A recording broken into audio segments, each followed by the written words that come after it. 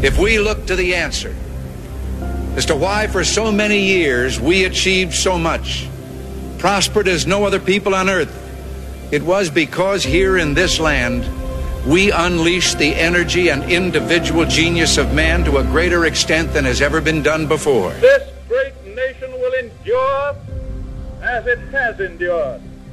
Let me assert my firm belief that the only thing we have to fear is fear itself. Freedom and the dignity of the individual have been more available and assured here than in any other place on earth. You are about to embark upon the great crusade toward which we have striven these many months. The eyes of the world are upon you. The hopes and prayers of liberty-loving people everywhere march with you. We're not, as some would have us believe, doomed to an inevitable decline. I do not believe in a fate that will fall on us no matter what we do. I do believe in a fate that will fall on us if we do nothing. And so, my fellow Americans, ask not what your country can do for you. Ask what you can do for your country. From every mountainside, let freedom ring. And if America is to be a great nation, this must become true. So let freedom ring. As for the enemies of freedom, those who are potential adversaries, they will be reminded that peace is the highest aspiration of the American people. We will negotiate for it, sacrifice for it. We will not surrender for it, now or ever. We are Americans.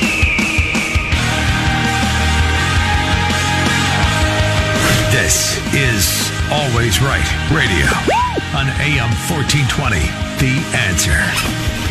Here's your host, Bob Frantz. And a good morning to you. Thanks for joining us at 8 minutes after the hour of 9 o'clock on this Wednesday. It's the third morning of the 8th month of the year of our Lord, 2022. And it's a day to look back and find out what happened. Was it a successful day for the state of Ohio and for Ohio conservatives on the second primary day? Or is there still more work to be done? Coming up in about a half an hour, we're going to ask Shannon Burns that very question. Shannon sent me a note last night, said, we've got it. Statewide, we've got it. It looks like. Now, at that particular point in time, there were still a few votes to be counted in a few crucial places, but it looks like statewide there will be enough votes in the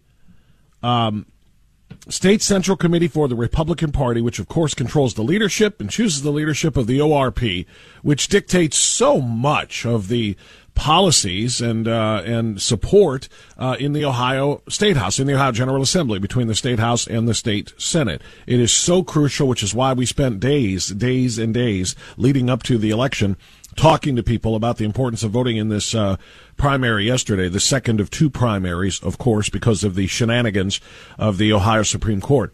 And the goal was, of course, to get enough reformers elected into the State Central Committee to remove the corrupt leadership at the top of the ORP right now. And according to what the early projections were as of last night when I talked to Shannon, there are enough victories in enough of those State Central Committee races to change leadership, which would be just an enormously important and a reason to celebrate, quite frankly, because that is what this state is. I said this yesterday, and I don't want to overplay it, and I certainly won't redo it. But just a very brief summary of what I said yesterday. This state is so underperforming what it could be. It is such a clearly red state. I mean, Donald Trump's last two victories of 8 points plus each, even in the midst of controversy and so on and so forth, underscores that.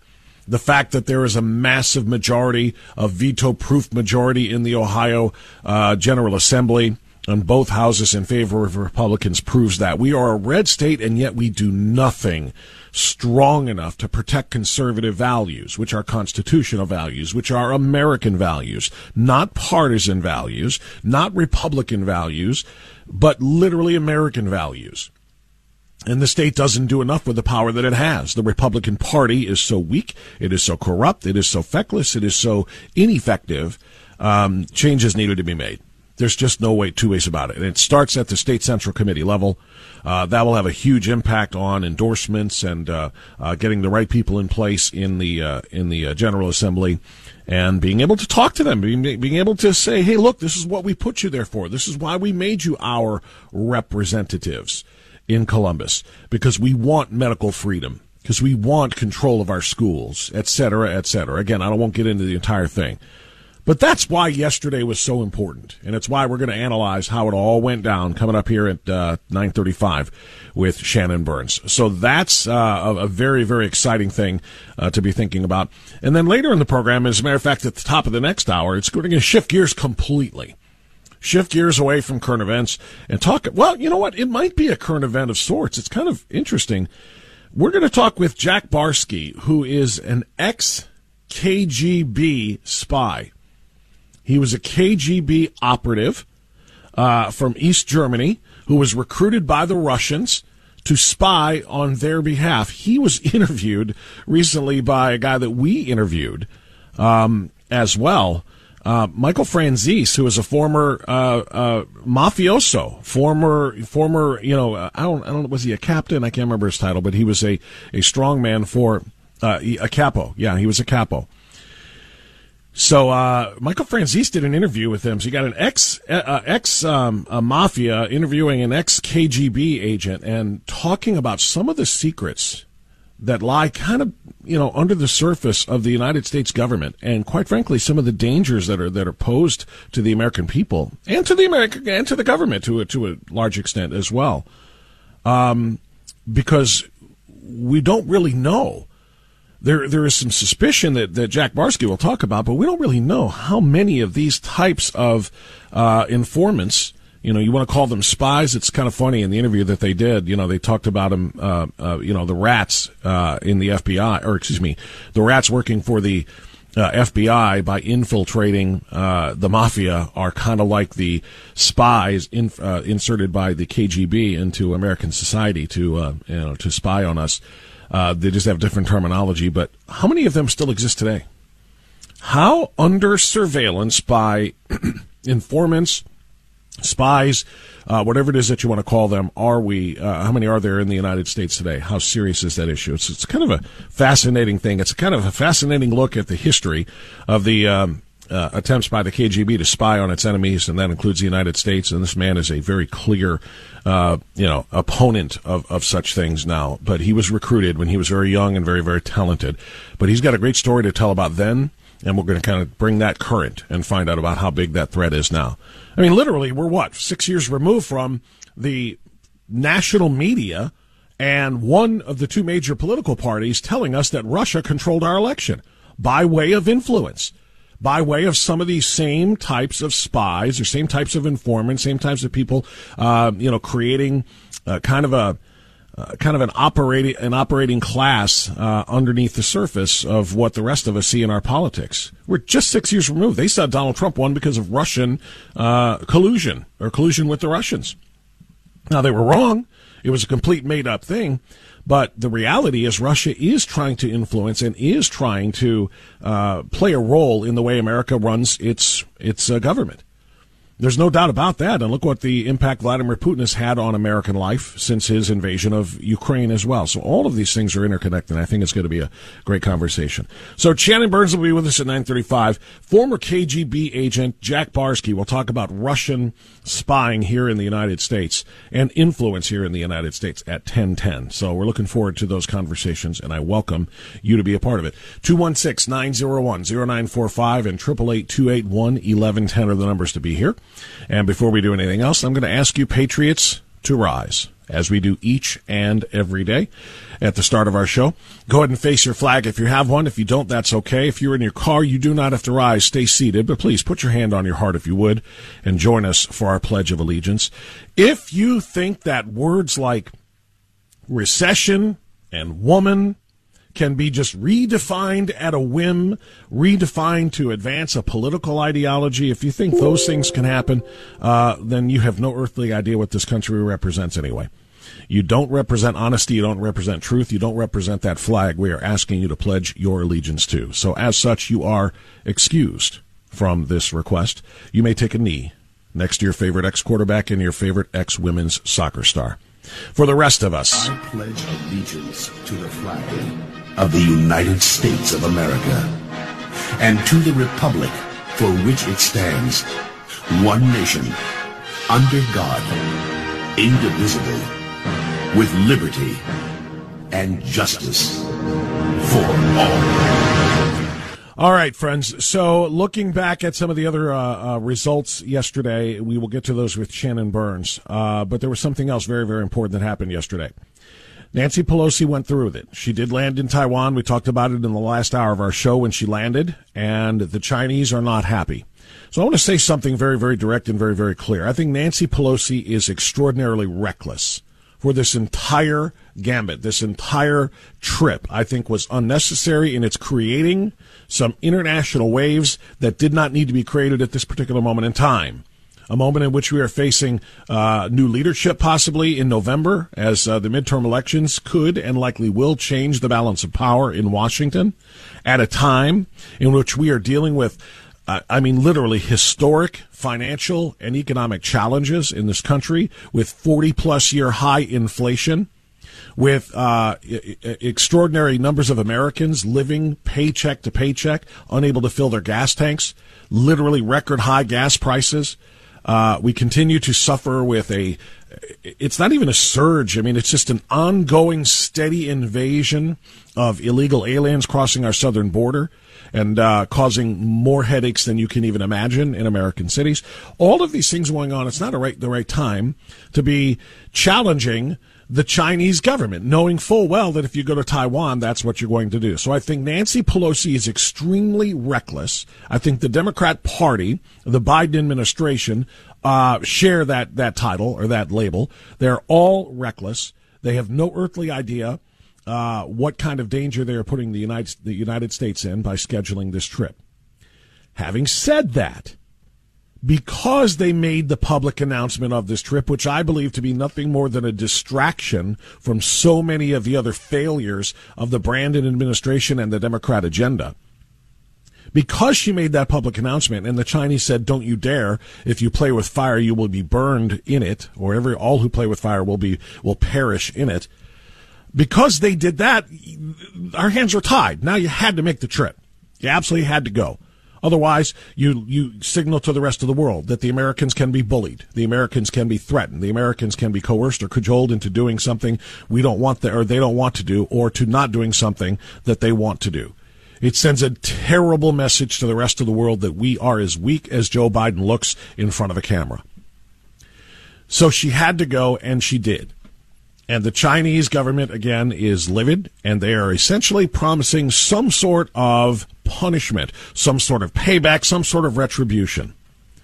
Now, this situation, as it's playing out, Leader Xi Jinping essentially threatening some sort of countermeasures. We don't know what those are going to be, but I am pleased to the extent that the American people are now starting to see the Chinese Communist Party for what it is.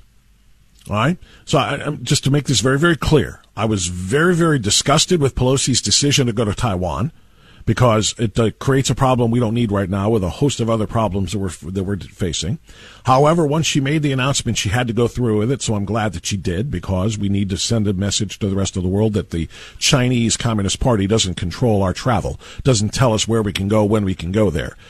We can recognize anybody we want, and that's exactly what had to happen there. But now I'll say this part, and this is the most important part. We are seeing the Chinese Communist Party for the evil that it represents.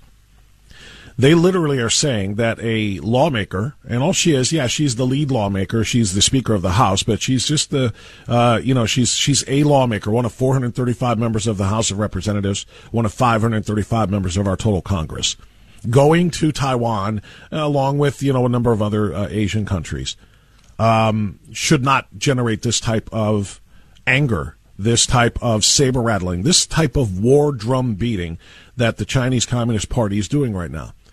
And it is. And because of that, I am moderately pleased, because maybe this will wake Americans up to the threat of China. Maybe this will wake Americans up to why people like me and so many others who do what I do for a living have completely turned off, for example, the NBA, who have completely stopped buying products from companies like Nike. All of these companies and these sports leagues and celebrities who completely are owned and operated by the money they make from the massive Chinese population. They are willing to subject untold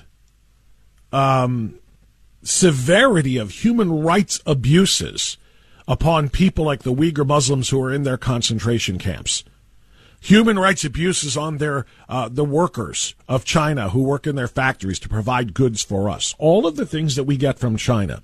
And I'm not saying we can, because it's the amount of goods and service, well, goods primarily that we get from China is, I mean, they're just a massive, massive part of the American economic and consumer infrastructure. I'm not saying we can go cold turkey. But I stopped watching the NBA because I do not and will not condone the support of China. And they literally kiss the Chinese Communist Party's rear end. Let's move on to the Biden administration. The Biden administration, the CDC, under his leadership, Dr. Anthony Fauci, in lockstep, refused to acknowledge and admit that the Wuhan flu, the coronavirus that has destroyed so many lives in so many ways in the United States and around the globe, came from a Chinese laboratory, not because some bat bit a pangolin. The fact of the matter is this was created in this gain-of-function research by the Chinese Communist Party with the willing support and assent of some in the United States, including Fauci, who led the funding of this research. And then they released it on the world. So many people want to just think, no, this is just, it's one of those pandemic things that just happens. It's nobody's fault, like the Spanish flu and the avian flu. And no, the CCP is every bit as evil as we have been telling you they are. And this is just another example. They had military exercises with bellicose rhetoric warning that the speaker's visit will have a severe impact on the foundation of China-U.S. relations and seriously infringes upon China's sovereignty and territorial integrity. They put aircraft carriers into the South China Sea to scare and intimidate an American diplomatic flight from landing in Taiwan. China's Ministry of Foreign Affairs said China firmly opposes and sternly condemns this and has made a serious démarqué and strong protest to the United States. Their military said they were on high alert because some lawmaker named Nancy Pelosi, an 82-year-old with chattering dentures and a vodka-soaked sweater, showed up in Taiwan as if she was bringing a weapon of mass destruction or something with her. It is impossible to understand the severity of, and the evil, quite frankly, of the Chinese Communist Party. Everybody's worried about Putin. And I'm not saying he's, blameless in anything. But if you don't recognize that the strongest threat to our well-being, to our role in the world, is that it's the Chinese Communist Party, if you didn't understand it before, I hope you do now. I hope you do now. The Chinese Communist Party is an enormous threat to the Western world. And the fact that we continue to do business with them on the scale and the level that we do is simply unforgivable. I hope this is showing some people and teaching some people a lesson about what we're dealing with when it comes to the Chinese Party. And having said all of that, super quick, this is not to be interpreted as any kind of a besmirching of the character or to have any say whatsoever on Asian Americans. Everybody thinks if you criticize the Wuhan flu, people are going to go start beating up Asian people in the United States. And that people are going to target, bad people are going to target Asians no, it's garbage. Those good people are good people, and they have no say whatsoever in the policy of the Chinese Communist Party. So nobody will ever make that mistake. Don't listen to the left. Don't tell them we're not allowed to criticize the CCP or else Asians in America will face the repercussions. That's a red herring. Don't let them do that. But understand when you make your decisions in November. Understand that those who continue to appease this evil regime of Chinese Communist Party leadership are putting the United States of America in jeopardy. Not just this year, not next year, but literally for years to come. I hope this is a massive learning moment. Pelosi's trip was ill-advised, but then necessary, and now was instructional, because now we see the CCP for what they really are. I hope that's important to you. It should be. 9:26. We'll take a time out here. We'll get some news. We're going to come back and talk about what happened in the state of Ohio yesterday. The ORP was put on notice before the second day of the primaries, the second round of primaries. Let's see what kind of notice they give now that they are over. Shannon Burns will tell us about it. AM 1420, The Answer. I just don't know what to do. I'm too afraid to love you.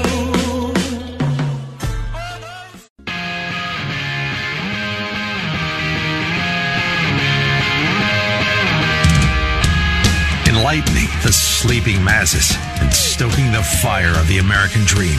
Always Right Radio with Bob Prance on The Answer. Yes, indeed. Now 9:35. Thanks for being with us.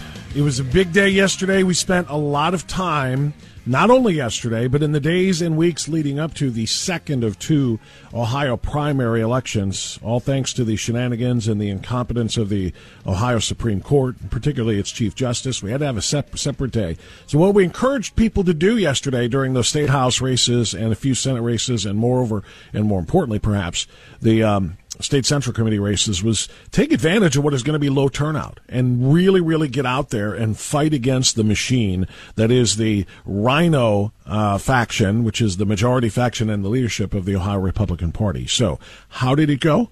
Well, let's ask Shannon Burns. Shannon Burns was one of the leaders of the reform movement to try to bring transparency back to the Ohio Republican Party and to bring true conservative values back to the Republican Party in the state of Ohio. Shannon, good to have you back. How are you? Yeah, I am doing great this morning, Bob. It was a great night for the conservative movement last night, and I just sent a text to somebody right before we went on air, and I said, the state party is never going to be the same again. Thank God.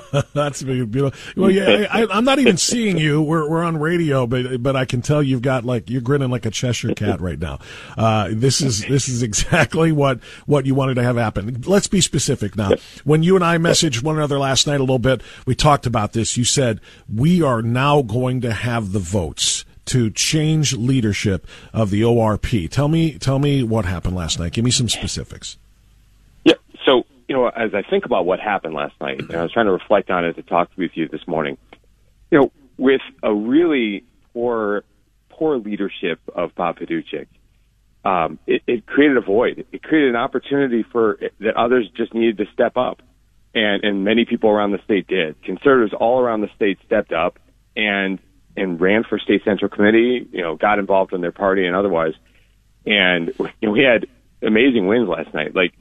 Who used to be our attorney general, everyone knows, very pro-choice, very, squishy Republican, Betty Montgomery, lost to a relative no-name person, Sabrina Weber, our new hero, down in I think, Fairfield County area. Amazing victory, right? That's something that could have never happened if conservatives wouldn't have stepped up. And that happened all over the state. There's a couple question marks as to where we actually are, on the exact vote right now, because the Secretary of State still has one district that we thought there was a female running in, and they're not showing any results in it. But let's just say that regardless of how that turns out, we have the votes necessary now to start the process to reform this party. And that's amazing, because, when I first got on the committee, it became really clear that if we were lucky, we had 20% of the votes, if we were lucky. And over a course of time, through appointments and whatnot, we actually got to a point where we could, get the entire committee to call on Anthony Gonzalez to resign, which was, believe it or not, a huge accomplishment. Everyone of your listeners would say, well, it's easy to do. Well, in that body, it wasn't. And now, fast forward to, the endorsement process with Mike DeWine, where we had 25 of the 66 members go against that process. And now we're at a point where we'll have the requisite number, 30 33 votes necessary to be able to change out leadership, to be able to create new bylaws so that we won't have these problems in the future. So there'll actually be rules that have to be followed that, will give us a roadmap forward for a red state now that can have fair and just primaries and a state party that doesn't interfere. We're talking with Shannon Burns, who is the president of the Strongsville GOP. He is also a member of the Ohio Republican Party State Central Committee. He won his district yesterday again. You said write new bylaws. Do you even need new bylaws, or do you just need leadership to abide by the ones that exist? Because that's one of the things that I think frustrated me the most as I learned about this under Paduchek and his strong man style of leadership. No, we definitely need new bylaws. I mean, if you read through them, Bob, they've been put together over with bubble gum and duct tape over the course of 20 years. It looks like, and there's even with the topic of electing the chairman, there's two different methods in the bylaws.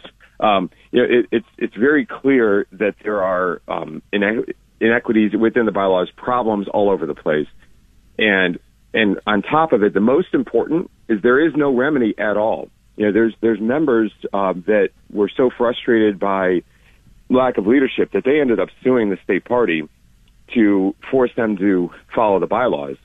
And the courts actually ended up saying, well, we have no jurisdiction. We actually have no ability to create remedy here because of the way state law is and the way the bylaws are written.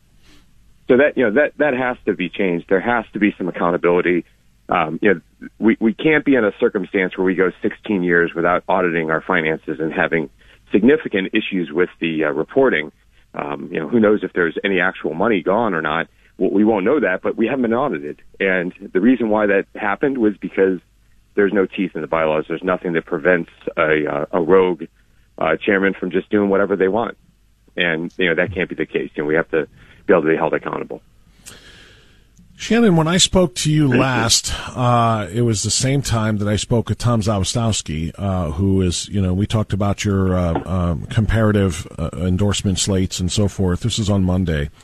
And I want to bring Tom up again here because Tom has just put out his reaction to the results yesterday, and he called the primary election a debacle. And the reason why, 8% was the turnout. That means 90, and it cost $30 million to the Ohio taxpayers to have a second primary day because of the way the redistricting lines and the Supreme Court handled all of that. So we get the second primary day, 92% of registered Ohioans stayed home. Didn't have any interest whatsoever in voting in this thing. And so the results that we got, while some of them are encouraging, as you pointing out, maybe having enough members of the State Central Committee to vote out the current leadership and return some normalcy and some constitutional principles to the ORP and to the endorsement process, as you just described, with respect to state offices and so forth. Bigger picture, a whole bunch of people just didn't care about this yesterday. How do you react to that? I'm almost speechless to think about the amount of money we spend to have 8% votes. Of course, I'm happy about the results. We were able to take advantage of that. We had a great coalition, conservative groups that focused in on the people that we could get to vote. Folks like Ohio Value Voters and Buckeye Firearms and Right to Life Action Coalition and many others like Tom Z's organization that all banded together to try to get more people to turn out to vote that were our people, of course. and we were successful with that. But my goodness, I mean, the gift of Maureen O'Connor just keeps on giving. Unbelievable that we spent that much money to have 8% turnout. And it's pretty clear that the primary process, has questions. Were we actually allowed to have a second primary? It never ceases to amaze me the things that government will do to make a fool of themselves. Yeah, and when you break it down, and this is something else that I was just looking at Tom's message this morning. It costs $50 a vote. It cost the taxpayers $50 for every vote cast because so few people wanted to be a part of this whole thing, and that is, I don't know what can be done. Obviously, something would have to be done at the legislative level to try to change this. But it really is, while you might call it a win, and I agree with you. Like I said, I'm grinning along with you. If we can remove Bob Paduchik and some of the others who are loyal to him and not to the people that give them their power in the state of Ohio, to get them out of there, I'm happy about that too. I'm grinning right alongside of you, but I am frustrated, as so many others are, at the cost of this and the fact that there seems to be little interest. How much of the lack of interest, Shannon, though, do you put on the confusion that reigned? I mean, there were people literally who were on their way to the ballot box yesterday who said, I don't know which district I'm in. And I don't know if I get there, I don't know which one I'm supposed to vote for anyway in order to make these changes. There were some people who thought their district race was unopposed and didn't think there was anybody there, and come to find out they were, and then vice versa. So the confusion that reigned, I think, is what really is so frustrating about this thing yesterday. And I wonder if that kept a lot of people away as well. It's just that, do I really want to go vote here when I don't know too much about these state central committee representatives anyway? Well, there's a couple places downstate that actually can reduce their number of polling locations, which I think disenfranchise voters. But I got to tell you, I think, Bob, the number one problem that we had out there is there's not enough people that listen to your show. Because when we were messaging people to get them out to vote, we literally had people reply back to us and say, no, we don't vote until November. And you had to convince them that, no, there's an election tomorrow. And they didn't believe it, and they literally would call the Board of Elections and then tell us, message us back, you're right, I called the Board of Elections, I'm going to vote tomorrow. And they were talking about the day before, good, committed voters, people that would vote every single election, weren't turning out to vote because they didn't have any idea about it. So literally, just as I expected, right, that's the entire strategy that we undertook here as we looked at this statewide, was that people would have no idea there's an election, and because they had no idea, turnout would be this low. What I thought was really interesting was that Secretary of State said that they were going to spend, up to their budget on communications, and I don't know about you, I never really saw it. I never really saw the Secretary of State's office. I didn't either. Putting public messaging out. Yeah. No, I didn't either. And, that's something I would like to ask Frank LaRose. And it's really an unfortunate situation that, not a lot of people knew that there was an election. It's just, it's a remarkable thing. But then again, how many times do we flip open the newspaper, if we still read the newspaper, or perhaps swipe across the screen over the course of the months in this calendar year, when we say, court rejects redistricting lines again, it goes back again, court orders over and over and over again. And this was leading up to the May 3rd primary. And then, of course, they made the decision to have the split primaries, separate primary dates. I wonder how many people just thought that it was over. May 3rd was what they decided, and it's over. And as you just point out, people said, I don't vote until November again. There needed to be a coordinated campaign telling everybody not only is there a second primary day, but perhaps explain the importance of it. I tried to do it, but, I'm one guy, and there's a few other guys and people who may have, tried to use whatever platform they have to kind of sound the alarm here, not the alarm, but to come and the clarion call to get people to go and vote. But that should have been up to the state, right? It should have been up to the state to clarify all of the confusing messaging that we got for months and months and months, and saying this is how it all turned out. We have to vote on August 2nd. People didn't know that. Yeah, I mean, if you're going to spend $30 million on the election, spend another $1 million to make sure that people understand that there's an election. It seems that that just never happened, as far as I can tell, at least. I never heard any public messaging. I got emails, and that was about it. But 8% is abysmal. Now, I will tell you that Cuyahoga County was higher, right? I think we were in the 10% range or so, but higher in Cuyahoga County. That was attributed, I think, to Cuyahoga County sending out messaging about absentee ballots. So there was significantly more absentees in Cuyahoga County than there were in other counties. And I think you too, and the Strongsville GOP, you did a really, a lot of hard work trying to tell people about this as well. Not only coming on the radio, but sending out messages, sending out mailers, voicemails, and all the other things that you did. You probably got a lot more turnout here as well from your efforts and the people that work with you. So, and again, I don't want to make this sound like a downer. It's a great thing for the Ohio Republican Party to be able to, once we get everything, all the I's dotted, T's crossed, every single vote counted, and every race decided, that you're going to have enough votes to change the leadership. These are the people. And I want to end on a high note here. These are the people, Bob Paduchik and others, who literally send out mailers lying to get people to vote against people like you. They sent out mailers to get other people who are challenging their loyalists and their, I hate to use the word, henchmen, but people who supported their iron grip on the Ohio Republican Party. They operated in some very, very underhanded ways. They did so when they ran the party. They did so in the elections for the leadership here. And when they get run out of there, I am not going to be saying, man, it's too bad only 8% showed up, because I'm going to be very, very happy with the outcome of this whole thing if it means what it should mean for the future of this party. And maybe I'll go back to referring to myself as a Republican in Ohio as opposed to a conservative who has to vote Republican in Ohio. Well, we're going to love to have you back under that title, Bob. And hey, I just thought I'd throw an additional statistic out to you, just because you'll enjoy this one. Mm-hmm. Bob Paduchik and his allies raised a lot of money from donors that probably should have been giving to the state party instead of to their slush fund for these state central committee races.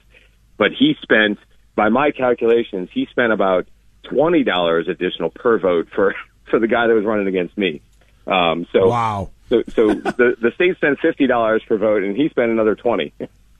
That's pretty funny. And I still won with 53% of the vote. So I think that I think his guy ended up with 24. So I said it last night, Shannon, and I'll say it on the air now. Good day for Bob. Yeah, I wish I could have been a fly on the wall in whatever room he was watching these things, these returns come in last night. I would love to have been there. I would ask him personally, but we called him, I can't tell you for how many months in a row, every single day we called him or left messages for him or texted his people and saying, we would love to have you on. We got to talk about this. We got to talk about that. We got to get some of the answers to some of these questions. He hid and would not take challenging questions from anybody like me for months and months and months and months, leading into that ridiculous debacle of an endorsement a meeting that they held. In which they shut out members of the press who weren't going to kiss the ring of Bob Paduchik and report it. Like people like Jack Windsor got shut out. People like Neil McCabe got shut out because they weren't necessarily going to report all positive things on Bob Paduchik. They might have actually reported that there was booing of Mike DeWine's name at his own endorsement ceremony, for crying out loud. That's why DeWine didn't show up. So all of the things that Paduchik did, kind of came home to roost, I guess, yesterday, and I would love to have been a fly on the wall and heard what his reaction was to last night. Well, I'm just glad that we get to go forward. A lot of conservatives stepped up because of his lack of leadership, and I'm just glad we get to go forward with correcting the finances, putting good rules in place, and making primaries are robust going forward because, fortunately because of President Trump's work in Ohio, we're a red state now, so we need to act like it. We need to have good, robust, and fair primaries. So that's going to be the future of the party now, and I'm so glad. When can things change? Sorry, Shannon. When can things change? When would be the vote for new leadership? So that's something of a question mark right now. It looks like our next meeting is going to be required to be somewhere around September 1st or 2nd. It's not. I think that it's 10 days after it gets certified. It has to be. We have to have our first meeting. And, once members are seated and once we have the appointments made, then we could be in that position. So, Bob, it may take a second meeting. It may take a third meeting. We'll have to work through the process, but we'll definitely keep you updated. When you have those meetings, will people like Jack Windsor be allowed to come and cover them or no? Well, I'll tell you what. When we make sure that conservatives are managing and leading the party, then it'll be open to the press. I mean, we'll even let the crazy leftist press in. That'd be fine with us. I mean, obviously it's an open book. I think transparency solves most problems. Yeah, no, it does, and that was a big part of the reason why you were doing what you were doing, and so many conservatives across the state were engaged in this. I got a text from Jack. He's listening to us. He said the real question is, when the new leadership is installed, will I still be considered fake news, or am I legit now? Because that's one of the things Bob Paduchik did. Said you can't come and cover this because you are fake news. It's just so embarrassing what he has done to this party and the people who supported him, and I'm so glad that he's going to be on his way out now. So the sooner you can have those meetings and to have those votes, the better, and we'll look forward to following up with you on those things. Shannon Burns, thank you so much. We appreciate it. Thanks. Take care. All right. You got it. Bye-bye. You too. Congrats, by the way. All right, that's Shannon Burns. He won his race last night. A whole bunch of other reformers in the Ohio Republican Party are now going to be on the GOP State Central Committee. They will vote for new leadership, and hopefully we will take advantage of this red state that is just begging. I mean, seriously, the people in this state who are conservative-minded so outnumber the rhinos, and we're just begging for that representation and an opportunity to do what has to be done to make this state great. And so now, hopefully, we're on our way to that. So terrible turnout yesterday, but the outcome in a big picture scenario is a good one. 9:54, right back.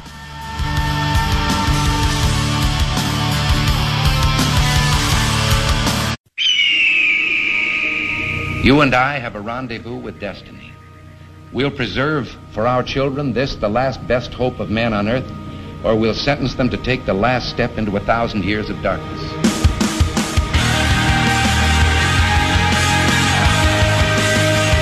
Welcome to Always Right Radio with Bob France on AM 1420. The Answer. Yes, indeed. Always Right Radio on this Wednesday. It's 7 minutes after the hour of 10 o'clock as hour number 2 is underway. It's the third morning of the 8th month of the year of our Lord 2022, and obviously we're still doing reactions to yesterday's primary elections, round 2, but I want to pivot away from that now. My producer, Johnny Hiles, just made me aware a few days ago of a terrific podcast. An interview between a man I interviewed a few weeks back, a couple months, I guess now. I talked to Michael Franzese, of course, who was a former mafia capo, just an absolutely mesmerizing tale that he had to tell. He continues to tell in interviews and in books about his time with the mafia. But he was doing an interview with an ex-KGB agent by the name of Jack Barsky. And I listened to it, and it was phenomenal.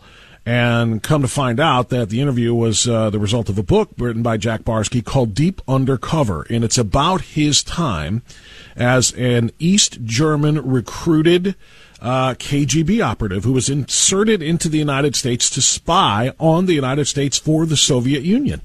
He did this for 10 years, and the story that I heard was so fascinating. I have not yet read the book, but I want to learn a lot more about it, so we invited Jack Barsky to come onto our program and tell us more about this. So, Jack Barsky, his life has just been fascinating. The interview that I heard was remarkable, and I want to welcome the former KGB agent and now true American patriot, is what it sounds like to me, joining us on AM 1420, The Answer. Jack, thank you for the time this morning. How are you, sir? Good morning, Cleveland. I'm very well. Just before you came on, I heard the voices of two of my most favorite people on the planet, Ronald Reagan and Dennis Prager. Oh, that's wonderful. And you know what? I concur, by the way, with both of them. We play a little bit of President Reagan before the start of every hour, along with a few other iconic drops from some great American patriots. But President Reagan and Dennis Prager are two of my favorites as well, so we share that in common. So, yeah, Jack Barsky, just as a frame of reference, I used to hate Reagan when I wasn't aged. Well, yeah, when you're spying on Reagan's America for the Soviet Union, yeah, I would imagine you didn't have a whole lot of fondness for him. So let's, before we get into that part of it, when I was listening to your interview with Michael, he did a great job of, allowing you to tell the backstory about how you became recruited. Now, we don't have as much time as you did with him, so we can't go into all of the details, but can you give us a thumbnail sketch version of how, a guy living in East Germany and going to university found his way into the KGB, or rather, how they found you? Yeah, they found me. You couldn't apply for a job with the KGB. They didn't have a an address or a phone number on the phone book. They were constantly searching for raw material, quote unquote, to do some of the toughest jobs in espionage. And this is how I put it together. I believe that they had access to the Stasi, the East German secret police files, and just like rummaged around. And I was a standout. I was a incredibly good student. I received a scholarship, a national scholarship that was limited to 100 concurrent holders in the entire country, and there were 200,000 students. So that indicated to them that I was not just really smart, but I also was a member of the party and a fully engaged communist. So that meant let's talk to him. And then it took about a year and a half for them to determine that I had what it took. What exactly did it take? What did they determine about you that said this guy is perfect? Not only did they recruit you, but as you say, kind of observed you and studied you to see if you could do this. What did they find in you that said, yes, let's activate him? This I found out because there was an interview given by one of the ex-directors of the First Directorate. First Directorate was espionage. And he listed a number of character traits that they were looking for. I don't remember all of them, but quick intellect, ease of transition, the ability to be by oneself, and my favorite character trait was a well-controlled inclination for adventure. When I looked at those, there were 10 that he listed.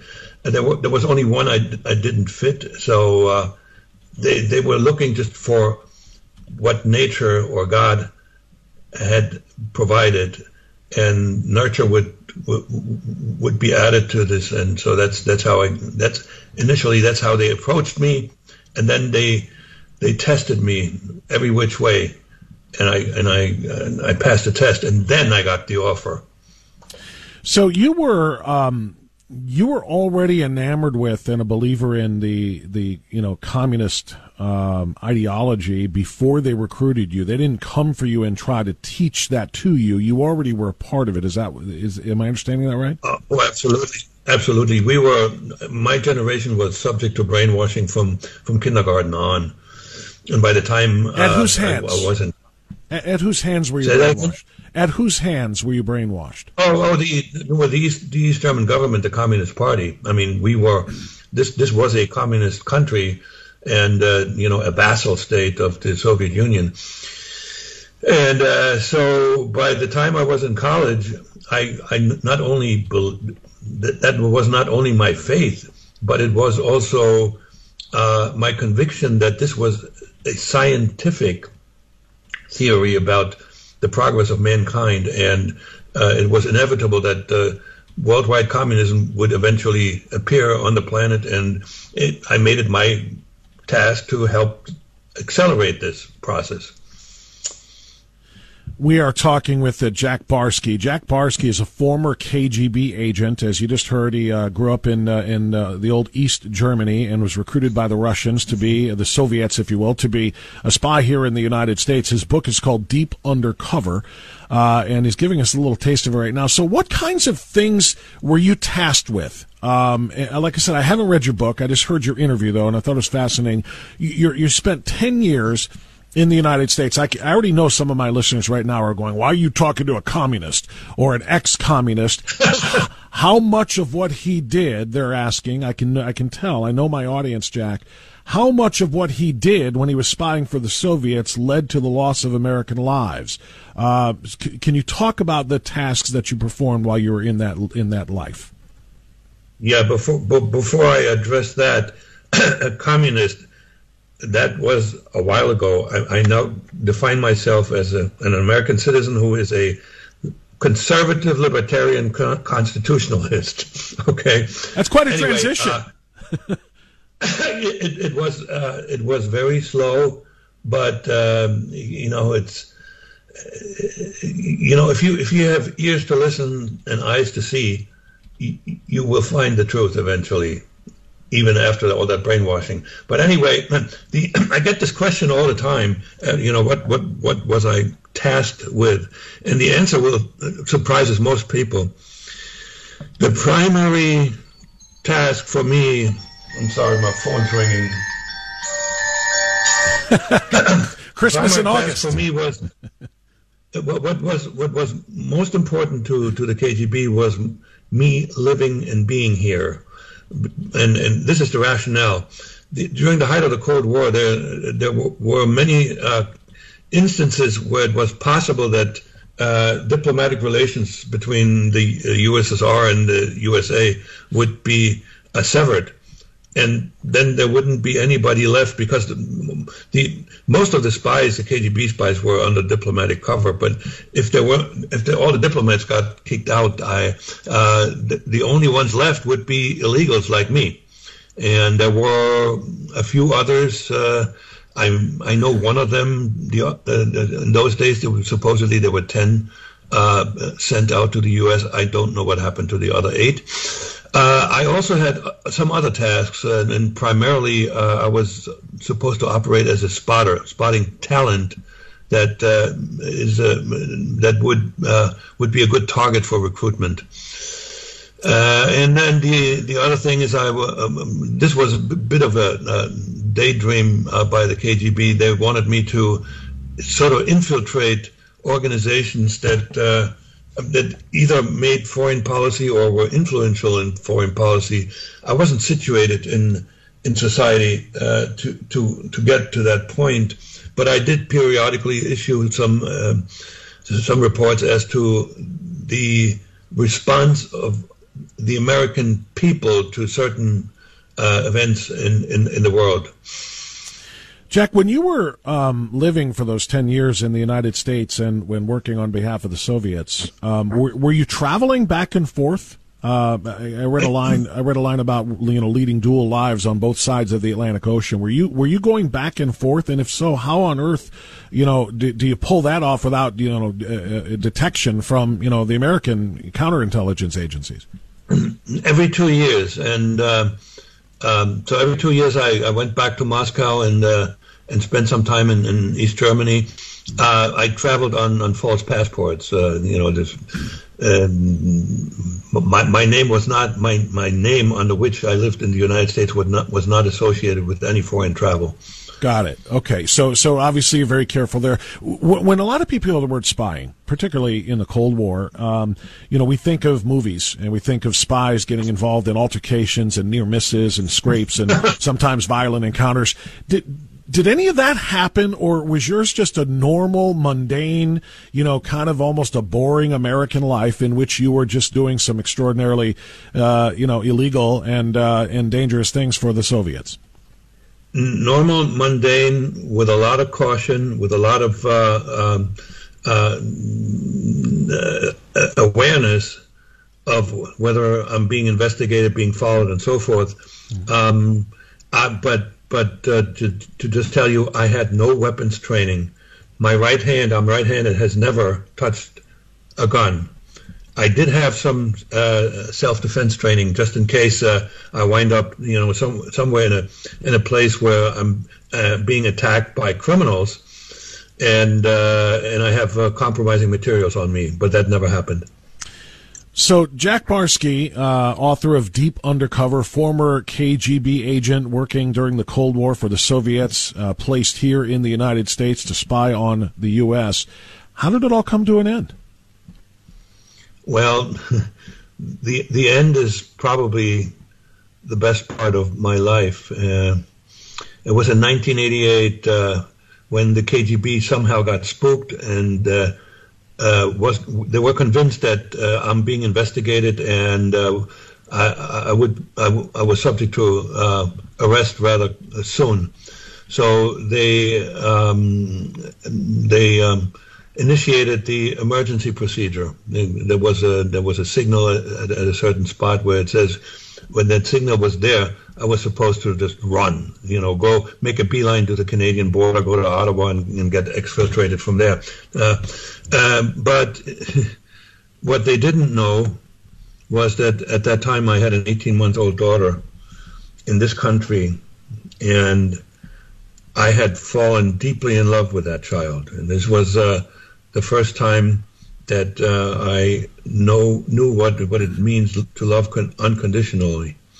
And I'm telling people at that point I actually rejoined the human race, because that love was so overwhelming that I refused to go back, even though I didn't know whether I was going to be arrested by the FBI, and eventually I didn't know how the KGB would respond to me not following orders. But I just couldn't help myself, and I'm so glad I stayed, because my child is now 35 years old, and she's a wonderful, wonderful lady.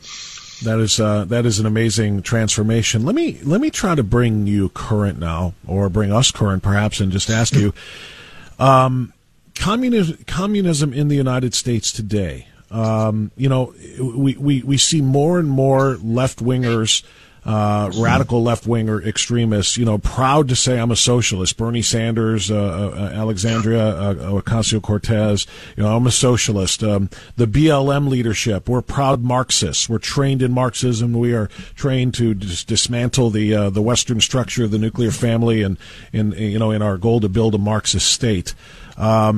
Communism is obviously a part of all of that. How deep is the communist or the Marxist movement in the United States today, as you understand it? It is on the fringe. When you're talking about BLM, we're talking about some organizations that actually have adopted Marxist ideology. What is much more dangerous is the trend towards collectivism, towards giving more and more powers to the central government, because I don't see communism in the future of the United States.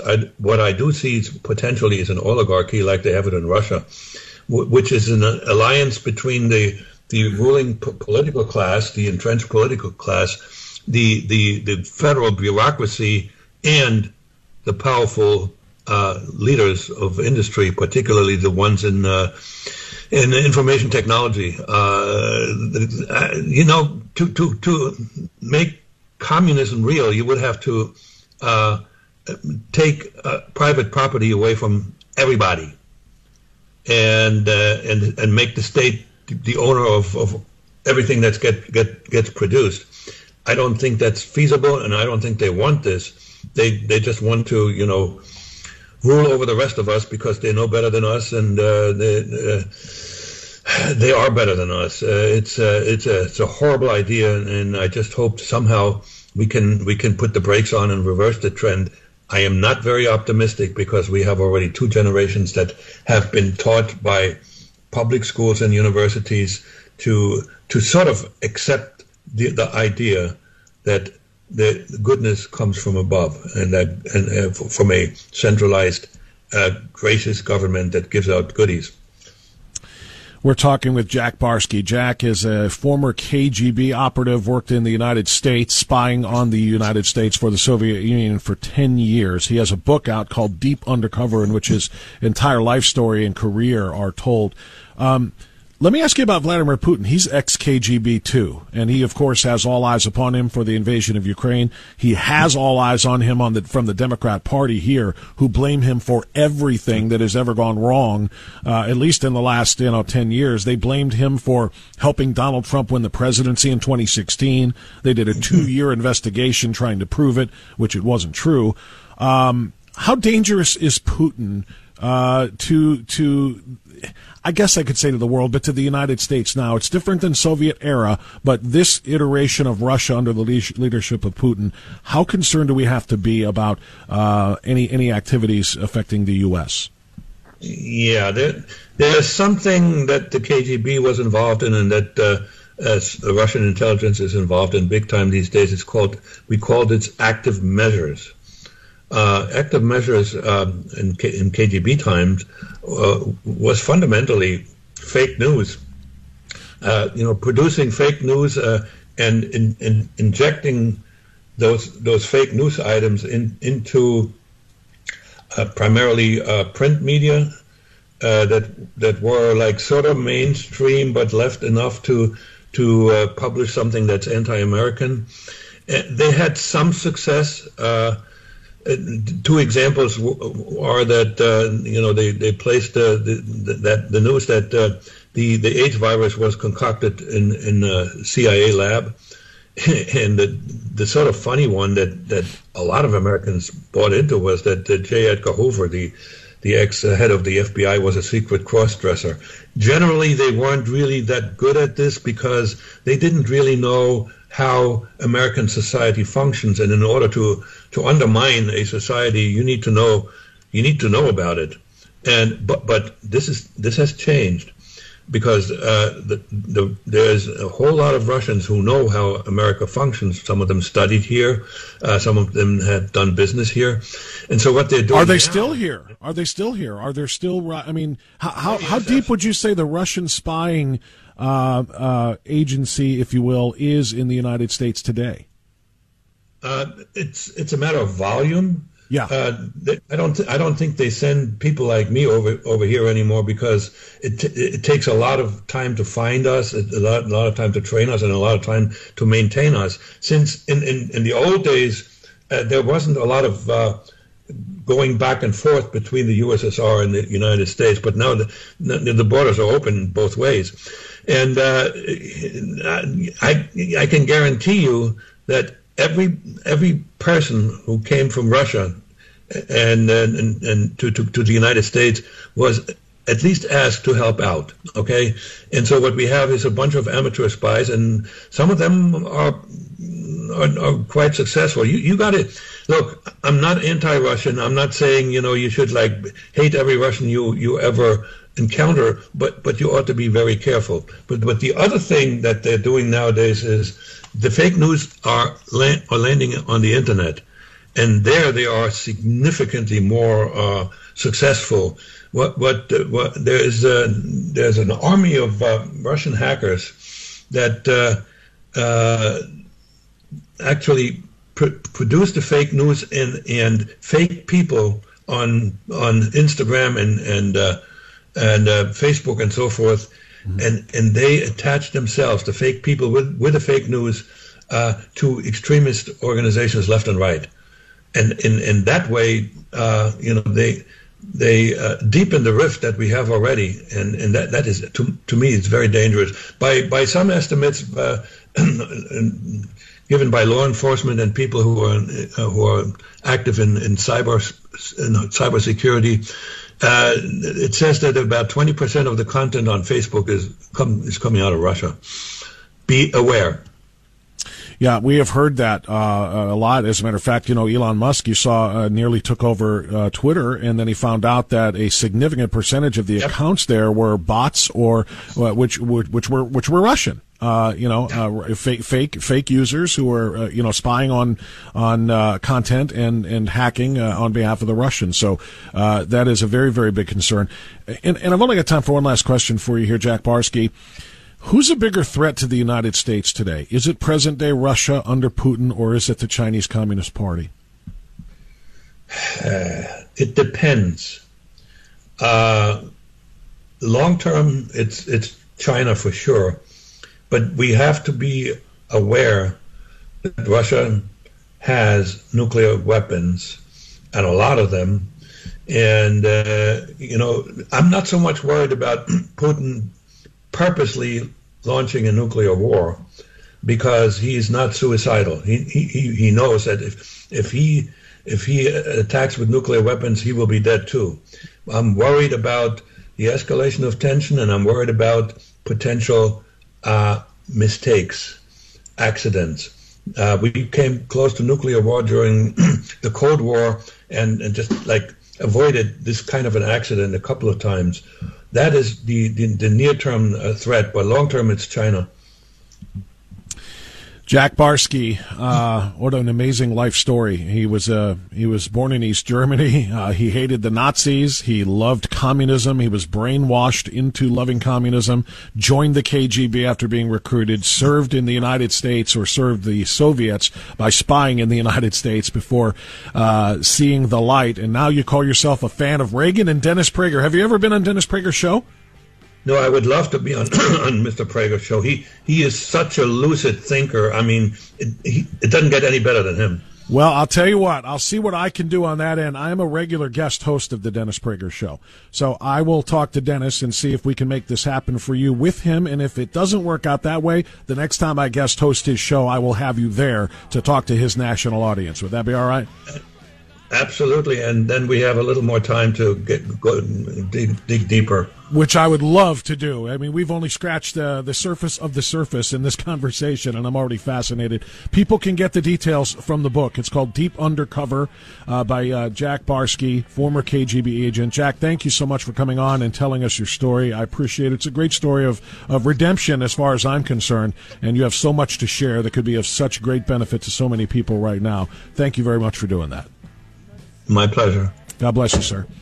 There you go. I never thought I'd say God bless you to a former KGB agent and a spy for the Soviet Union. But you heard him. You heard his story, and you heard the change of heart and the turn toward freedom that his life took, and what a role he played. 10:32. We're way late. We're going to take some time to catch up, and we'll come back. I want to hear from you. 216-901-0945 and 888-281-1110. Always Right Radio.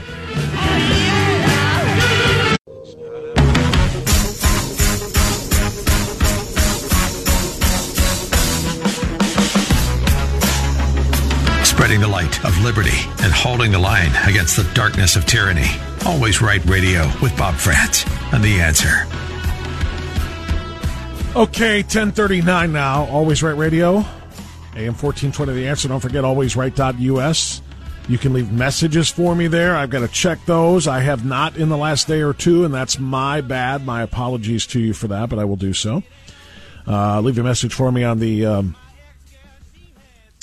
sound off button on the upper right hand corner of the page. It's a red square. It'll say sound off. You go ahead and put in your name. You go ahead and leave your message. You go ahead and push send, and it comes to me. And we'll play it on the radio, and we'll respond to it. I would love your responses now to the conversation that I just had with Jack Barsky, the former KGB agent. This is such a fascinating tale, like I said, of redemption. This is a guy who was just, grew up in East Germany, hated the Nazis, was totally pulled in by the brainwashing of the communists. And he was a devoted communist, a super accomplished student, perfect for recruitment by the Soviets to become a KGB operative. And after a year and a half of studying him and making sure that he had what they needed, they put him in play.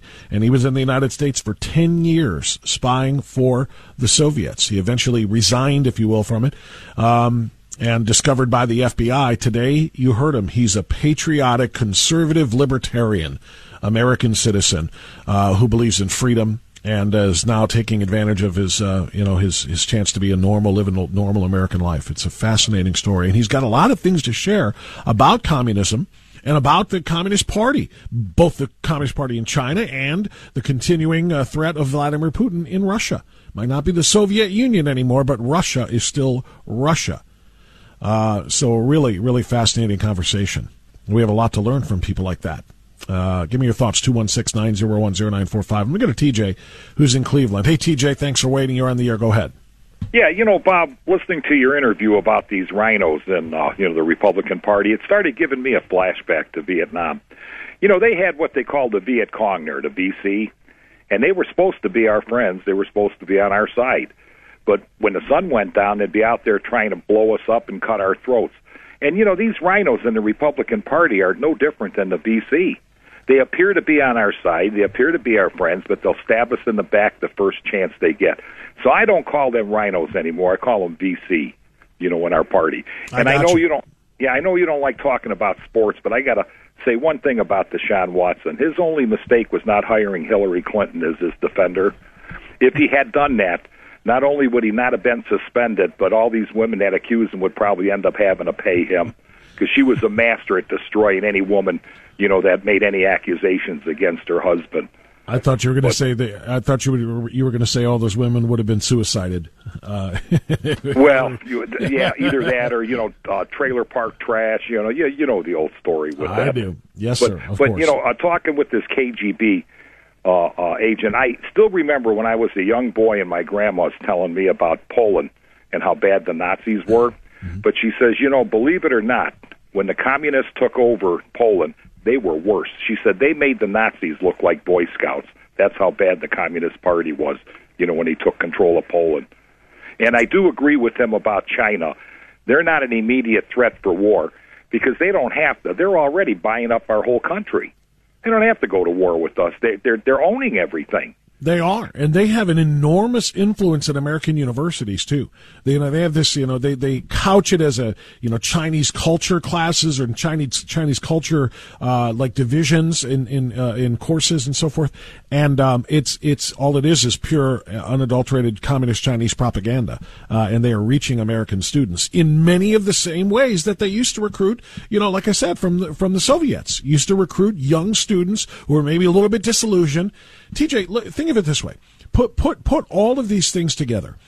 The American media, the American educational system telling young American students, bright kids, how evil, how oppressive, how systemically racist, how biased this country is. Start turning them against what this country stands for. Then give them exposure to Chinese communist propaganda about how great things are there and what a wonderful history they have here. And what do you have when you have the young formative brains, including and especially some intelligent and high-achieving ones, hating their own country and being taught about the merits of a communist country? You're seeing a replay of what the Soviets used that Jack Barsky just talked about. Yeah, and people better become aware. The Colorado River is drying up. A Lake Mead there in Powell, it's almost going dry. And they were showing where the Chinese bought hundreds of thousands of acres that are being watered, by these reservoirs, and they're growing soy. Now, that soy is not being sold in America. It's being shipped back to China. So they're sucking our water resources. They're sucking our food up. I mean, they're controlling every aspect, like I says, of American society. And we've got politicians on both sides of the fence that obviously, if I know this is going on, they know this is going on, and they refuse to do anything. And you got to wonder how many of them are in the pockets of the Chinese. How many of them are collecting money or graft? But, I mean, it's scary to think, and there's nobody looking out for the people, it doesn't seem like. No, there really isn't, and I'm glad you brought it up. Thank you, TJ, for the call. I appreciate it. When we talk about, the Cold War, and we talk about old stories of KGB agents and things like the one we just did, we kind of almost, I said this to Michael Franzese when I talked to him about the mafia. I said there's almost like a romanticized attitude toward that because it's gone. There's almost, and the movies are highly entertaining, of course, and you watch Goodfellas and you hear Henry Hill talk about the life, the worst thing in the world for him when he ended his mafia career, when he turned and ratted on the family that he was tied with. He said he still missed the life. He liked the life. And so when we watch it and we hear about, mafia stories, we don't think about the torture. We don't think about the murder. We don't think about the violent crime. We think about the mafioso lifestyle, and it's it's romanticized. And I think the same thing is true of spy stories. And when you talk about things like the Soviets and the KGB and so forth, there is almost, it's like, it's Bond. Well, they have their spies and we have ours, and it's a chess game, and it's romanticized. And we think most of that is over because the Cold War is over. But you got to understand that the spying, and that's why I brought it up to our guest, Jack Barsky, the spying that went on then is still going on now. It's just a different type. A lot of it is more digital through the hacking system. They are spying on a lot of what we do, not just what the government officials and agencies do, but what American citizens do, and to find their way in. It's real. It's still a serious threat. I've got an article in front of me I was referencing this with TJ, and I didn't even know who was going to bring this up, but I have these articles saved because I know they're always going to be relevant. And so I just pulled this one up from a previous conversation that we had. Now, this article is from May, so just a couple of months old. The truth about, this is in True News Media, the truth about Chinese spies in American universities. This is what I was referencing to TJ. While not in a military conflict, the United States and China are tangling in a version of the Cold War. And by the way, I'm really glad this came up now, too, because my whole first segment of my monologue was about Nancy Pelosi's trip to China. To Taiwan, and how it exposes China for the evil and the threat that they are. Just to refresh that, if you missed it, I thought it was stupid for Nancy Pelosi to want to try to go to Taiwan and cause this problem, which they had to know it would at this particular time, and which we're struggling in so many other ways. But then once she made the declaration, she had to do it. Otherwise, we look weak and we can be pushed around by the Chinese. And then the last thing is they're still saber rattling. They're banging war drums, and it shows how evil and dangerous the Chinese Communist Party really are. So many people just kind of poo-poo the threat whenever we talk about China. And when I talk about how Le Beijing James, and that's what I call LeBron James anymore, Le Beijing, because he is nothing but positive about China, despite all of their human rights violations and their threats and so forth. So I'm kind of glad that this came up now. This spring, as university graduates across the United States prepare to walk the stage, more than degrees will be handed out. Among the students and faculty at American college universities sit spies, agents of the Chinese Communist Party who have spent their years in college funneling research and stolen intellectual property back to the CCP. For years, the CCP has executed propaganda and espionage campaigns across the globe. In the U.S., one of their methods of impacting the decisions of academic institutions and spying on activities inside the U.S. is through the Confucius Institutes. Now, this is what I was talking about to TJ when I said, they put these programs together in universities as celebrations of Chinese culture. It's just studying ancient culture, Chinese culture, just like you might Japanese culture or Greek or anything else for that matter. But that's just their cover. The Confucius Institutes are not about just Chinese culture. Going back to the article, these institutes are Chinese state-sponsored entities. First established in America in 2005 under the guise of promoting Chinese language and culture, support local Chinese teaching internationally, and facilitating cultural exchange. In reality, Confucius Institutes are used by the CCP to exploit the open, collaborative nature of American academia and conduct widespread industrial and military espionage inside the United States. Students and employees of these institutes infiltrate university campuses to steal intellectual property, intimidate Chinese dissidents, promote communist propaganda, and funnel information back to the People's Liberation Army.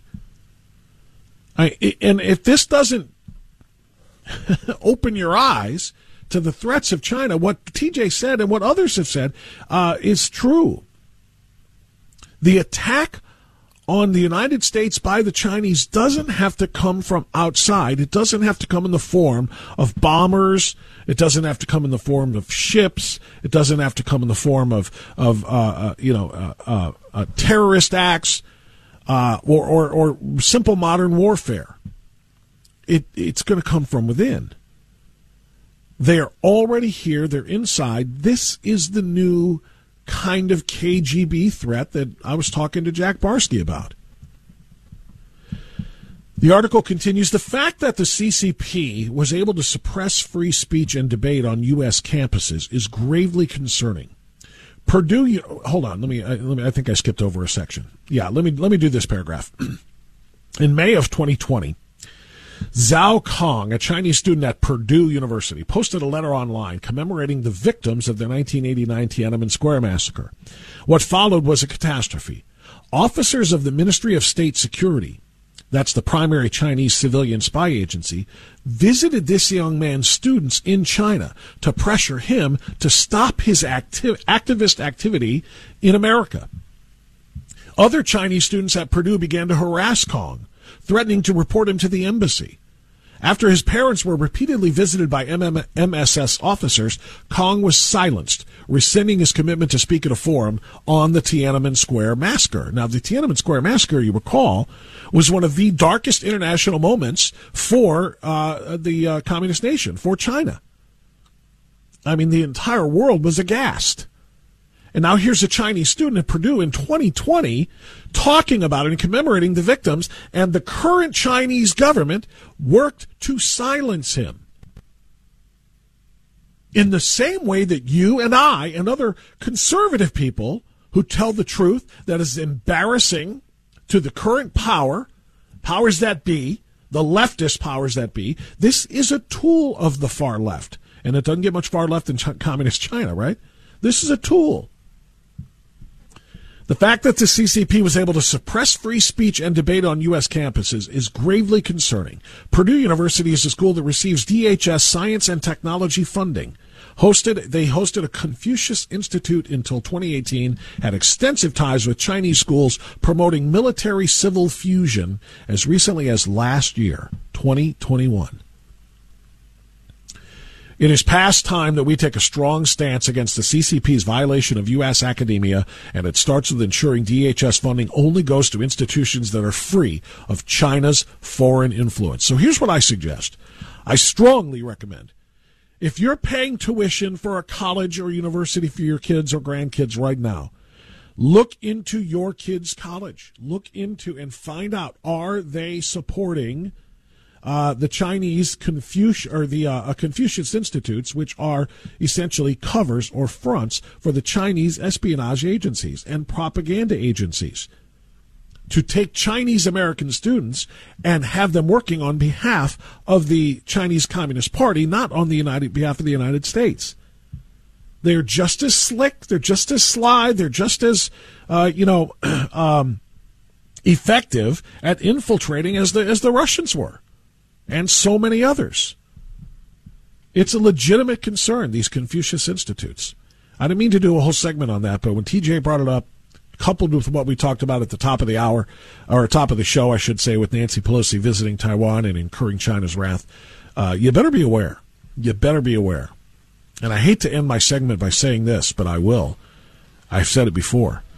If we end up going into some kind of a military conflict with China, with Biden's version of our military, the woke, trans, rainbow pride military, we will be destroyed. Sorry. That's reality. I'll be right back. In my room, I want you here. Now we're gonna be face to face. And I'll lay right down in my favorite place. Keeping Medicare simple and the Floor King. You and I know and do not believe that life is so dear and peace so sweet as to be purchased at the price of chains and slavery. If nothing in life is worth dying for, when did this begin? Just in the face of this enemy? Or should Moses have told the children of Israel to live in slavery under the Pharaohs? Should Christ have refused the cross?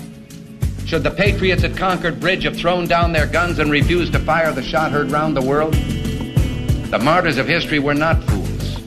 And our honored dead, who gave their lives to stop the advance of the Nazis, didn't die in vain. Where then is the road to peace? Well, it's a simple answer after all.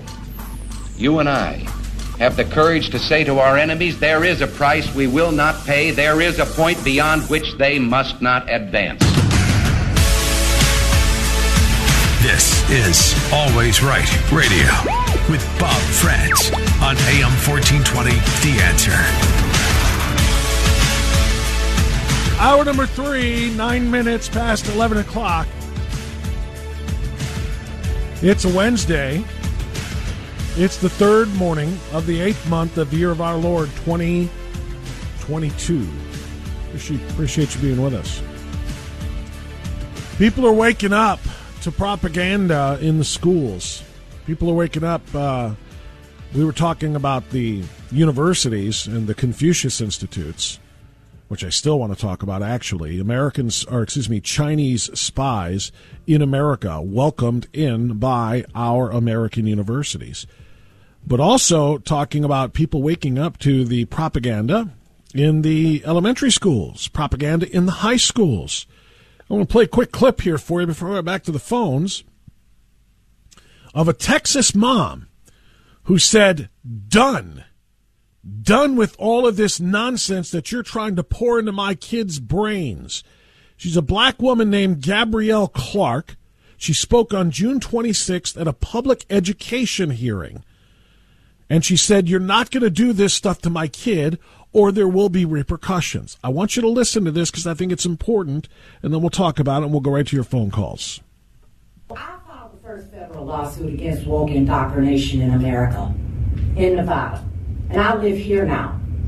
And if my daughter is taught CRT at all, I will sue you. If my daughter is taught SEL at all, I will sue you. I am encouraging every parent I know to sue you. To sue every teacher, principal, every system, everybody up the chain. Because we're tired of y'all. We don't need CRT. We don't need SEL. We don't need, hey, and listen, I'm an atheist, bisexual, biracial, homeless person. I want school choice. I do not want my child to be taught that just because she's black and a woman, she ain't gonna make it. I do not want my child to be taught that she needs to express herself sexually in her classroom. And in the Bible, there's no depictions of none, not one. Let's do the context, right? In the Bible, or in Chaucer for that matter, there's no depictions of that's not happening in no classic ever. This is the context. This is what we talking about. Y'all are tripping. Every single day we go to schools and we see our teachers lie to us, lie right to our faces. And y'all say you have our best interests at heart. So why does everything have to be so difficult? Why can't we just go to people and say, hey, look, this is wrong, and state the reasons why, and then they fix it? Why does it have to be X amount of steps to get to where we need to be? Why do you have to be a lawyer in order to figure all of this stuff out? I swear to you, I promise you, I will turn this into a class action lawsuit, ambulance chasing business. And you're gonna understand the reason why teachers are leaving, because I had dinner with a teacher from Austin last night. They're leaving because they don't want to give their pronouns. They don't want to have to supervise people in the bathroom because they're having sex in the bathrooms. They don't want to have to deal with that stuff. They don't want to have to deal with these kinds of issues. And we don't have to invalidate all of these teachers' issues with their emotional support learning. We don't need that. Our kids are not your emotional support animals. Stop treating them like that. I'm a mother, not a birthing person. I earned that right with my cellulite and my stretch marks. You're not going to do this to us. We will fight you every single day from now on. Clark, thank you for your testimony. Thank you for your patience. Thank you for being here.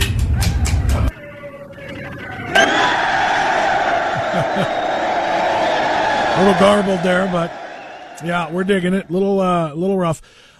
She was spectacular. She was so fired up and so on point, and I hope she is speaking for millions. I hope she is speaking for millions of people when she said every single day we go to school and we see teachers lie to us right to our faces, and the good ones are leaving because they don't want anything to do with it. They don't want to be picking pronouns or studying pronouns or naming their own pronouns. They shouldn't have pornography in the library. You got 10 days to take it out or the sheriff is coming to get you, she said. That's where we should be, because if anybody in public showed this kind of stuff to my child, that's what would happen to them on the spot. Show a pornographic book to a child on the street, get arrested. Do it in school, and you get a paycheck. She's right, and parents are waking up. There's a parents' right group that has sued an Iowa school district over the gender transition policies they have in place. which essentially tell these children to make fundamentally important decisions about their identities with their teachers' support, but without their parents' knowledge, hiding these decisions from their parents. There's a massive lawsuit happening right now in Iowa over that, and this is good. These are good things. In Tulsa, Oklahoma, Tulsa schools have been warned for violating the state's CRT ban, which we should have here in the state of Ohio, a ban on the teaching of criminal race theory. You heard me right. It's one of the T-shirts that we have online at alwaysright.us. Not critical race theory, criminal race theory, because that's what it is. It's a crime to teach this trash about prejudging people based on their skin color as being oppressors or victims from the time that they're born. People are waking up, and that's a good sign. Okay, back to the phones. Yanina is calling us now from University Heights. Thanks for waiting, Yanina. You're on the air. Go right ahead. Hi, yes, good morning. Well, morning. just would like to let you know that Russia and China, those are the enemy of this country no matter what. And a lot of, our media is doing propaganda against Trump, but Trump is a genius. He knows everything about China, and China, our biggest enemy, the communists, all the communists. And I hope, because if Nancy Pelosi went to China, if they're going to become a spy for China, she's going to make more money from Chinese government than an American government. And you know that Biden also gets paid in China. China pay Biden. And you cannot destroy America from outside. This is why we have people who destroy America inside. I don't even know. I think, if Obama went all over the world, apologized for America, and he's a socialist, maybe communist, how do you know if he's not spying for America? This is where in big trouble. American people are very naive and very gullible. And media is doing propaganda against Trump, but Trump is a real person who wants to take care of this country. I don't care about his personality, how he's dealing with women or whatever. His private life is private. But if he does for America, that's, to me, this is the president we need. This is the president we need to protect our country. Yanina, I so appreciate your phone call, and you are so spot on. God bless you, and thank you for the phone call. People don't understand the threat. They really don't of Russia and China from the propaganda standpoint and from what they're spreading into our population, what they're spreading in our schools, and, yes, what they're spying on and taking from us. You mentioned Biden, probably on the payroll. I don't know if it's a payroll situation, but it is kind of a quid pro quo. You do for us, we'll do for you. I firmly believe that right now the Chinese Communist Party has an ally. They have an asset, to a degree, in the American Oval Office. It's impossible to turn your head away and not see so many of the things, particularly after what Donald Trump did, to put China in check. Donald Trump did exactly what he ran on and said he was going to do, renegotiated trade deals with China and took massive billion-dollar trade deficits with China, and balanced them out. It was a remarkable thing, and he did so without having to threaten, without having to coerce. I mean, I don't know. Actually, I don't know. I shouldn't say he didn't have to threaten. I don't know what he did. But whatever it was behind the scenes, no president had been able to do for decades. And now here comes Joe Brandon, and the Chinese are just licking their chops, not to mention from the standpoint, there's the digital warfare that we talk about online, and then traditional warfare. They are looking at what has become of the American military, and they are thinking, if ever there was a chance to take a run at the United States from the outside, this is that chance. They're still going to stick with their cyber attacks. They're going to gain intel. They're going to gain information, and they're going to do a lot of damage from the propaganda within the walls of the American universities. But if there ever was a time for them, if they felt like they needed to have a face-to-face showdown with the Americans, this is that time. This is that time for them, because the American military is as weak as it's been in my lifetime. And it's not because of the rank and file, at least some of them. In some cases it is, but it's largely because of the leadership. Let's go to where are we headed? Jay in Elyria next. Jay, you're on AM 1420 The Answer. Thanks for waiting. Go right ahead. Good morning. Thanks for having me on. Listen, I have two things I'd like to speak to. One is Nancy Pelosi. Okay. And the other is a caller that you had a while ago. I'm not sure who it was, so I'm going to refrain from sharing what I thought his name was. But he made a comment that suggested that the VC or Viet Cong or the military arm of the National Liberation Front in South Vietnam portrayed themselves as being friendly towards the United States.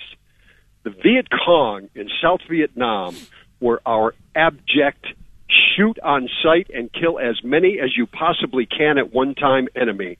They were the single most powerful element that the United States military faced on a daily and I might say nightly basis, which is when they were probably most active. There was nothing, unless you happened to see one by himself in a village that was not weaponized at the moment. He may say, oh, no VC, no VC, no VC here, no VC.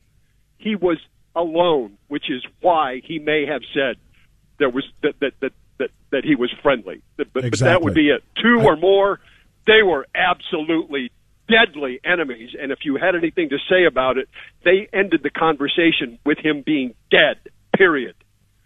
To suggest that he was portraying them as a friend or something like a friend, I seriously question whether he was ever in military uniform or ever in Vietnam at all, period.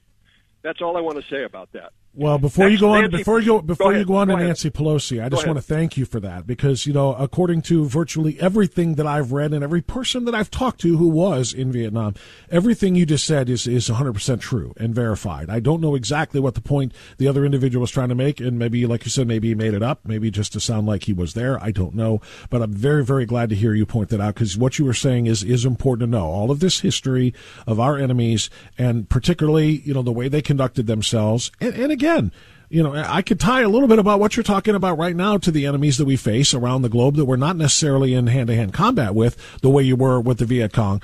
But in terms of their declared enmity for the United States and vice versa, we better not forget our history, but we better not forget who people were. And I'm glad you just clarified that record. So thank you. Thank you for acknowledging that. I appreciate it. And Absolutely. I did serve there. I can tell. So, I knew you were not. You weren't talking about what you read in a textbook. You were there, and I understand. And thank you, by the way, for your service. Thank you. I appreciate that. Mm-hmm. Going on to Nancy Pelosi. This is my belief. I don't have any proof for anything I'm about to say, but my conviction of this is this trip by Nancy Pelosi to Taiwan was prearranged probably very shortly after her husband's investment was discovered and disallowed by the Congress. They had to return all of the money they either would have made or they stopped receiving any of the money they would have made as a result of that investment. My opinion is Nancy Pelosi arranged this trip somehow through her contacts and the Chinese Communist Party leaders. I don't know if it would be Xi or someone else at a lower level, but her trip was prearranged and set up to look exactly the way it was portrayed to us to have taken place. She went there to Taiwan to find a back door to regain the money that they were forced to either not take or give back as a result of her illegal and unscrupulous trading that she is prohibited from doing as a member of Congress. And the whole thing is a farce, and it further went to establish Nancy Pelosi as some kind of conquering hero for the last term that she will ever serve in office with any kind of help from God whatsoever. And it will allow her the red carpet to go out walking on, looking like the queen of diplomacy in the United States when she's in fact a communist-paid infiltrator, no different than the Chinese chauffeur of Barbara Boxer or the Chinese girlfriend of Eric Swalwell or any of the other people. And I'm not even going into the Bidens, man, because, geez Louise, that's obvious on its face. And that is what I absolutely believe Nancy Pelosi did. She scammed the country. And anybody that believes in and supports her as a victorious person on behalf of the United States in doing anything close to what Richard Nixon actually did should be ashamed of themselves. Well, I'll tell you what. Those are some heavy allegations. As you pointed out, it's just your opinion. You have no proof. Neither do I. And so I won't say, that I agree with them, but I question every single bit of the reason for that trip in the same way you do. I do think it was probably personal and personal profiteering in nature. And thank you for the call, by the way, Jay.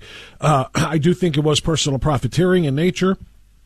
Don't have evidence, so I'm not going to make allegations or accusations to that end. But as I said at the very beginning of the program today, her decision to go there to me is very unclear. To just say, to spread goodwill, it's a goodwill tour. It's just, hogwash. Hogwash. There was no legitimate reason that was explained. She wasn't going there to meet with a particular delegation of Asian leaders to talk about a specific policy that is to our mutual benefit or that we needed to work out. There was just, it's just a goodwill trip, just to, continue diplomatic relations. Garbage. The State Department is there for that. Why does Nancy Pelosi need to make that trip?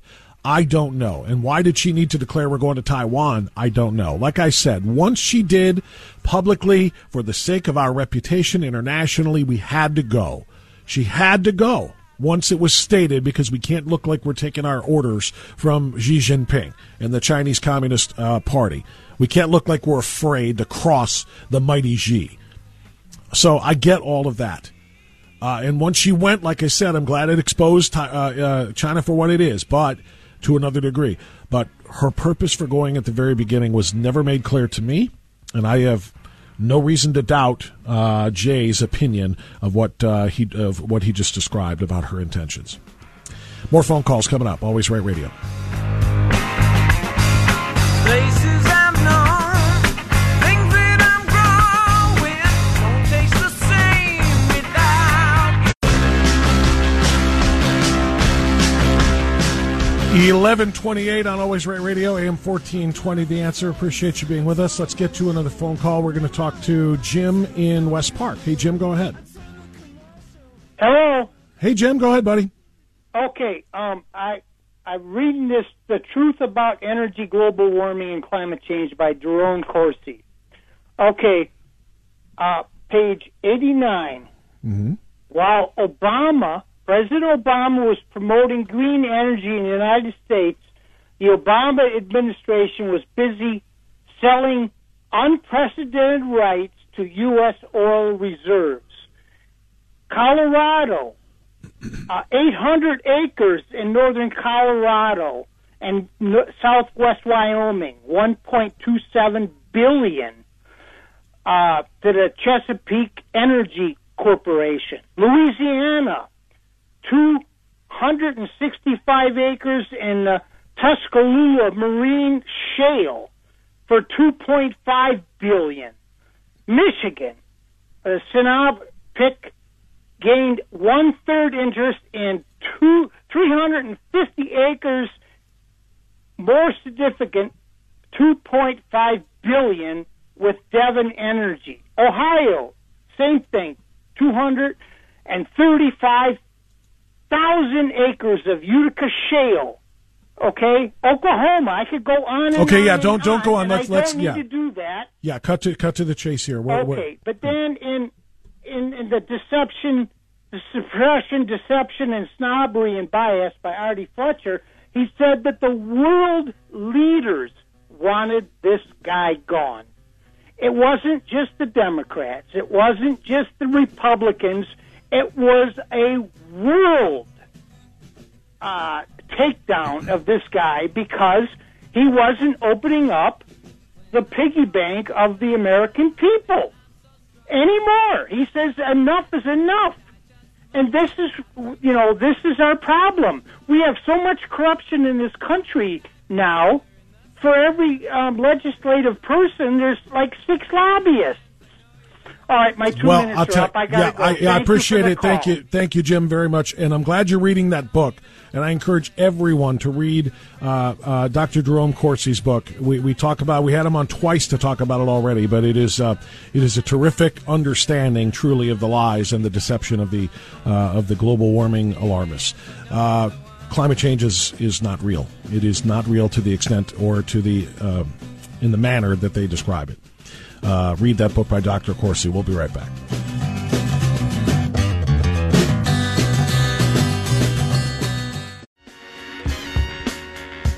Life, liberty, and the pursuit of happiness. Always Right Radio with Bob Frantz on The Answer. 11:38, Always Right Radio on AM 1420. The Answer. I got time for a few more before we turn it over to Bill O'Reilly, who will carry it to the top of the hour, and some Charlie Kirk. Carol has been waiting ever so patiently in Willoughby Hills. Let's take Carol. Go right ahead, Carol. Hi. I'm reading online an article from The Lantern dated April 28th last year, and the title is Ohio Representative Reintroduces Bill to cut funding to universities with China-funded learning centers. And his name is Anthony Gonzalez. And maybe he's somebody you would like to get on your show. Well, I appreciate the recommendation, Carol, and I thank you so much for your phone call. I'm not really sure if sure if you're talking about the same person that I know. I don't know if you're talking about the same Anthony Gonzalez.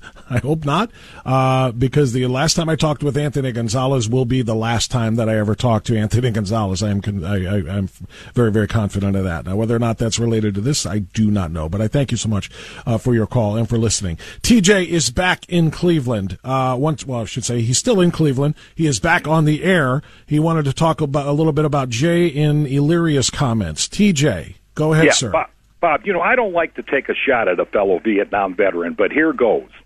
I served with the 1st Air Cavalry Division in a combat infantry unit from January 68 to 69. I went through the Tet Offensive and the Battle away.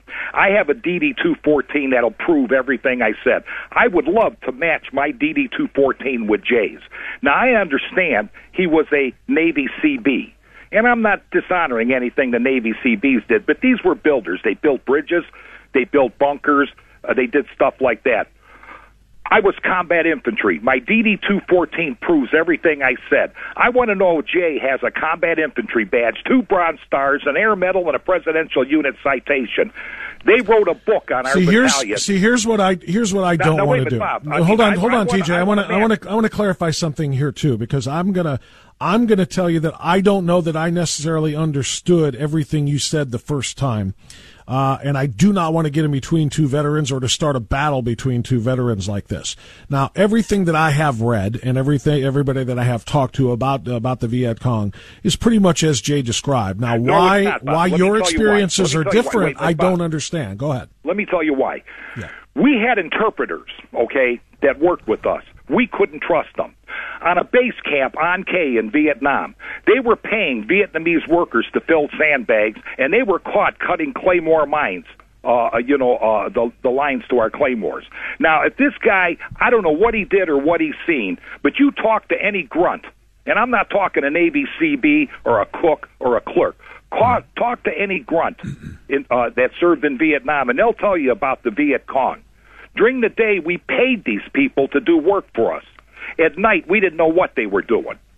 And I mean, I don't know, like this guy to take a shot at that. And I want to change. Well, clarify that for me. I'll meet with you and exchange DD-214s with Mr. Combat J.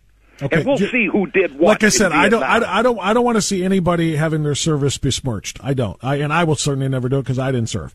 I don't want to start that between you two guys. But explain to me if you could. I understand, TJ. I understand, and I don't think I understood everything you were saying the first time you called. So I will own that. That's on me, and I apologize if I didn't, because maybe I should have clarified it. Then it wouldn't even have necessitated Jay's call. But having said all of that, would you say you paid these guys to work, do some work for you during the day, but you don't know what they were doing at night? What do you mean by that? Because maybe that's what Jay's talking about. Bob, look, I was going to tell you, they have a movie that it's a good Vietnam movie. It never hit the theaters, called "Go Tell the Spartans" with Burt Lancaster. Yeah. And they had South Vietnamese that were supposed to be on our side. And they caught one of them that were mapping out coordinates of the camp they were in to where their mortars could hit at night. You couldn't trust a lot of the South Vietnamese. You couldn't trust the civilians. You didn't know who was your friend or who was your foe. And a lot of times they would act like they were on your side and your friend, but they weren't. And that's well established with Vietnam veterans. And I mean, I can't believe, like I says, Bob, My name was in the 1st Cavalry magazine that comes out every month on our battle away. It was called the Lost Battalion. But for this guy to make the statement, he doesn't even think I was there, from some guy that maybe drove a bulldozer, maybe never fired a rifle in his life at an enemy, and he's going to dishonor a combat veteran. That's why I would love to meet with him, and let's look at our DD-214s and see who did what. Well, I'll tell you what I would like to see happen here, TJ, because you and I have been talking for years on the radio about your experiences there, and so you know that I know who you are and what you are, but obviously there's miscommunication Jay is here. A punk. Here's what I would like to see happen, and thank you, TJ. God bless. Appreciate your call as always, and I respect your service too. What I would like to see happen is a conversation, not a comparison of forms or Bronze Stars or anything else. I would like to have a conversation about these experiences, and maybe if Jay is listening, you can call the show right now off the air, talk to Johnny, and maybe we can get you guys on the air together and hash these things out in a peaceful way, not in a way that dishonors anybody's service. That's the way we'll leave it for today. We'll see you tomorrow. Bye-bye.